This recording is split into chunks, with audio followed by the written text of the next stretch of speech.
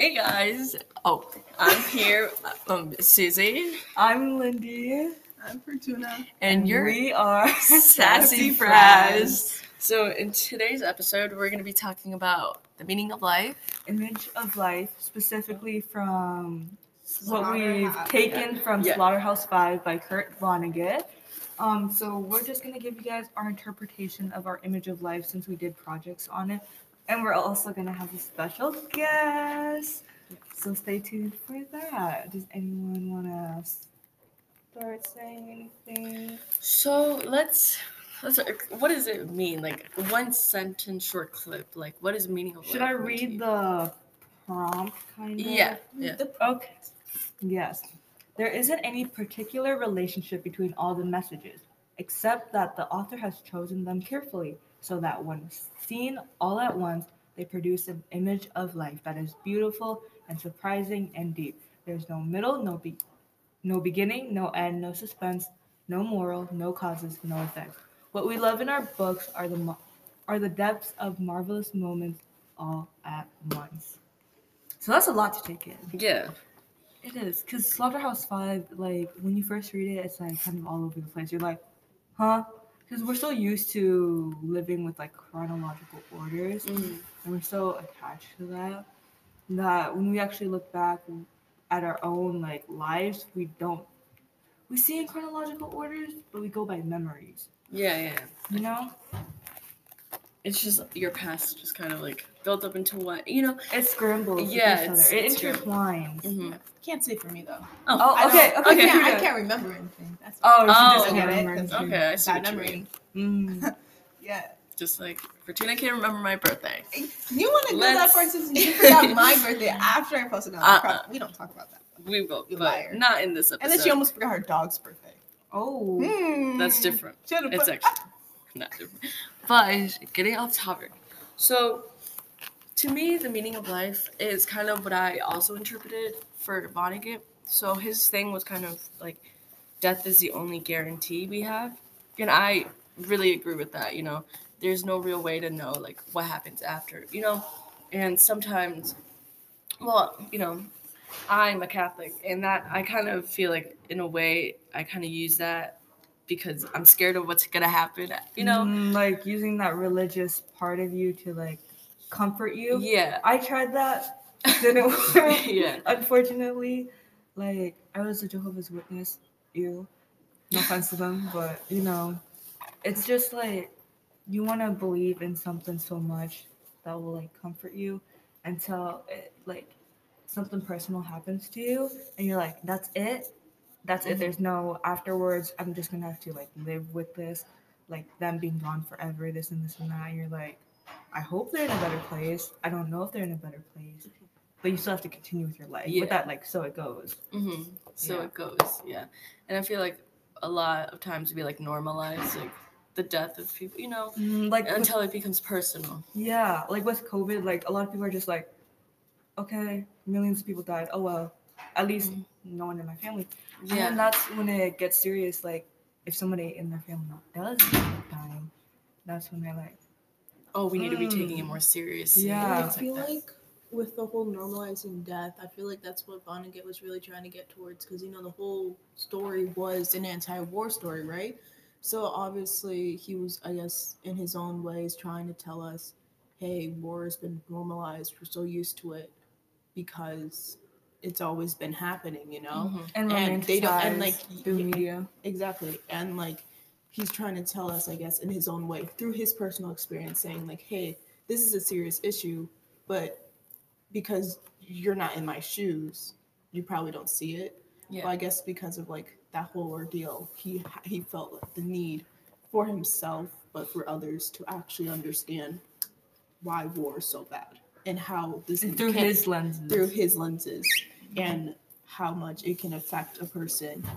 And I guess he's trying to get people to understand why, even if they're not there, trying to like unnormalize the thing. Or not make it like desensitized. Yeah, that's what I was gonna get at. Is like I feel like I've kind of become desensitized too, like to like hearing like about like the amount of deaths that have been happening.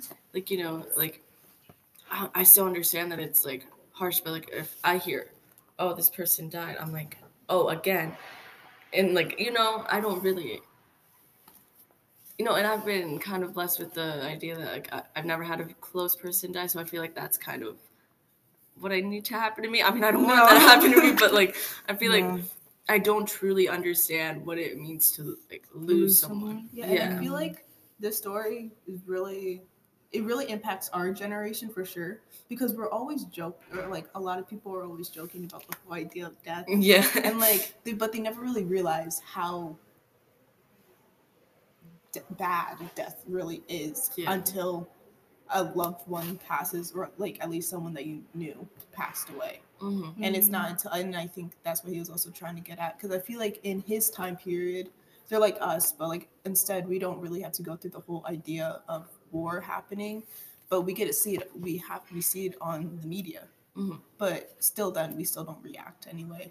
And I feel like for him, when he wrote that story in his time, like when when he was alive, it was happening on all sides of the world. Like there's war going on everywhere, and still then they didn't react a certain way, or like try to stop it. And like now there are still wars happening, but they're not really talked about at all. Like there are wars in like this country, that country, like, but they're not like emphasized as other wars that have happened. You know what I've realized too is like they'd be like Kim Kardashian West is divorcing Kanye, and then under is like a genocide that's happening. Like the media itself is also like prioritizing like Kim Kardashian over like the death of like thousands, and so I feel like it's because, so you know how like we're talking about like how we don't understand death until something close to like it happens to us.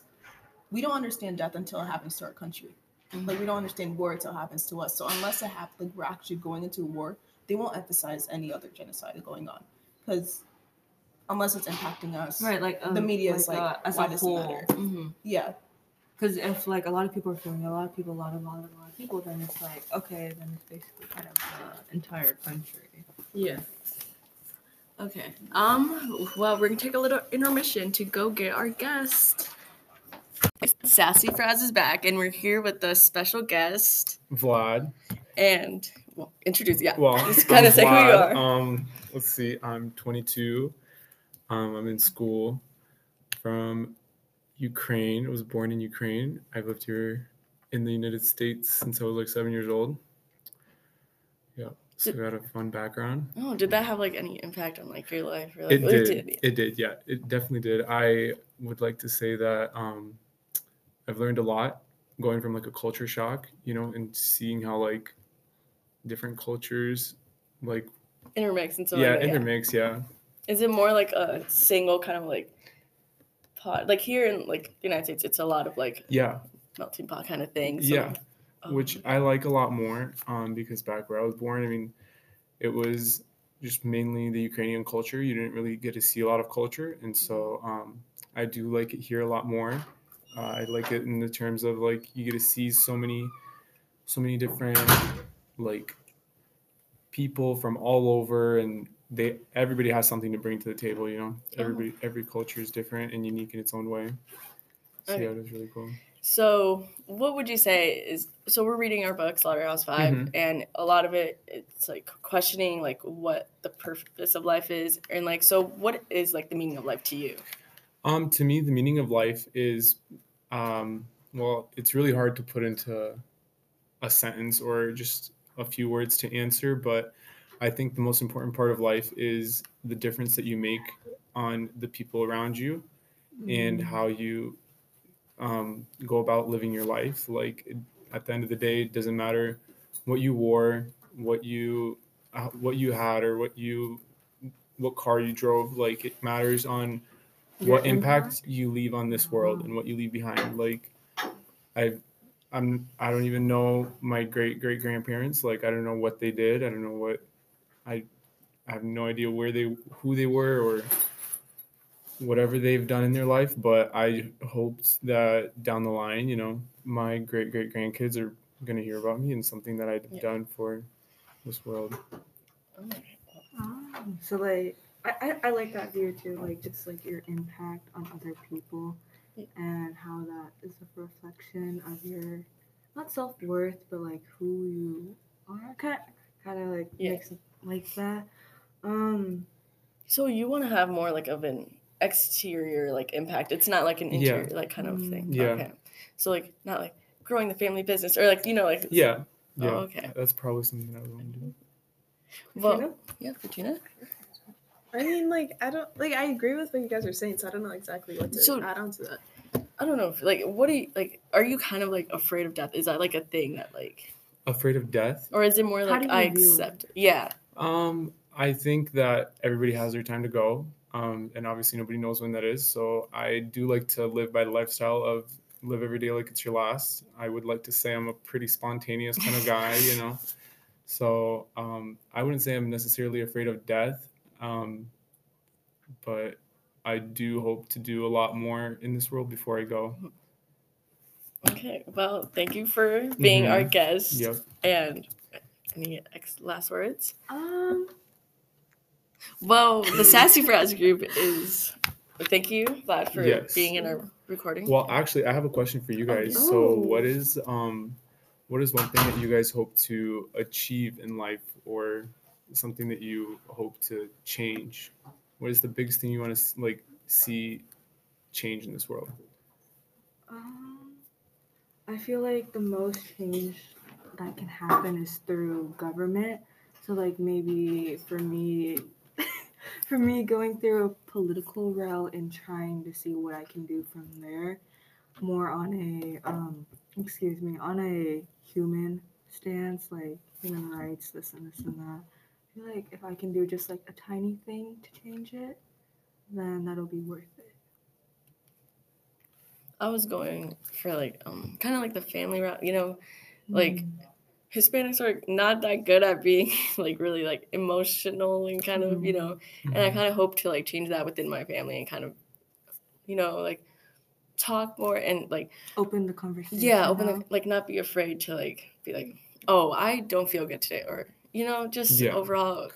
To expand on that, I can definitely relate. I feel like it's a very foreign thing is to like be closed off and not have any emotions, like, and I think that's definitely something that I would want to change about my family too, is that like we never talked about like mental health or like or how we're feeling or something like that, like my parents never, I would never really say that I struggled with depression or anything like that, but like if I did, I would just know that my parents would literally not kind of brush it off. Just kind of brush it off, be like, okay, well, get better. Yeah. I feel like a lot of immigrant parents are like that. They kind of are just like just push through it, And it's not that they don't accept it, that's just the way that they were raised, you know. Like I feel like like you said, it was the way they raised and like where they came from is like a big part of it, and especially with my family too. Like they're just not as emotional. It's not like that they don't care, they just really don't know how. They don't know how to express it and how to be like, oh, okay, like, which I can relate to because I don't know how to express anything. I mean, I can laugh it off. I mean, like using humor. Oh, it's kind of humor. That's definitely a big defense mechanism in my family. Okay, what about you? Your change? A change in life. Well, I mean, like, I'm not entirely sure. I guess just to not more of like a family dynamic. I guess it's like for people, like any other people. I guess too. I feel like communication is a big one. I want people to have more communication. If that makes any sense, because I feel like a lot of the world's problems is just because people refuse to listen to each other. They have that like big superiority complex. Like, oh, they're right all the time. Half the time they're wrong. But I feel like if I can like just kind of fix that, it would be better. And people, like you said, like people are very opinionated, and not a lot of people are open to hearing what other people think or what other people's thoughts are. And so I feel like a lot of them are just closed off to what others have to say just because they think that their way is right. So I understand what you're saying.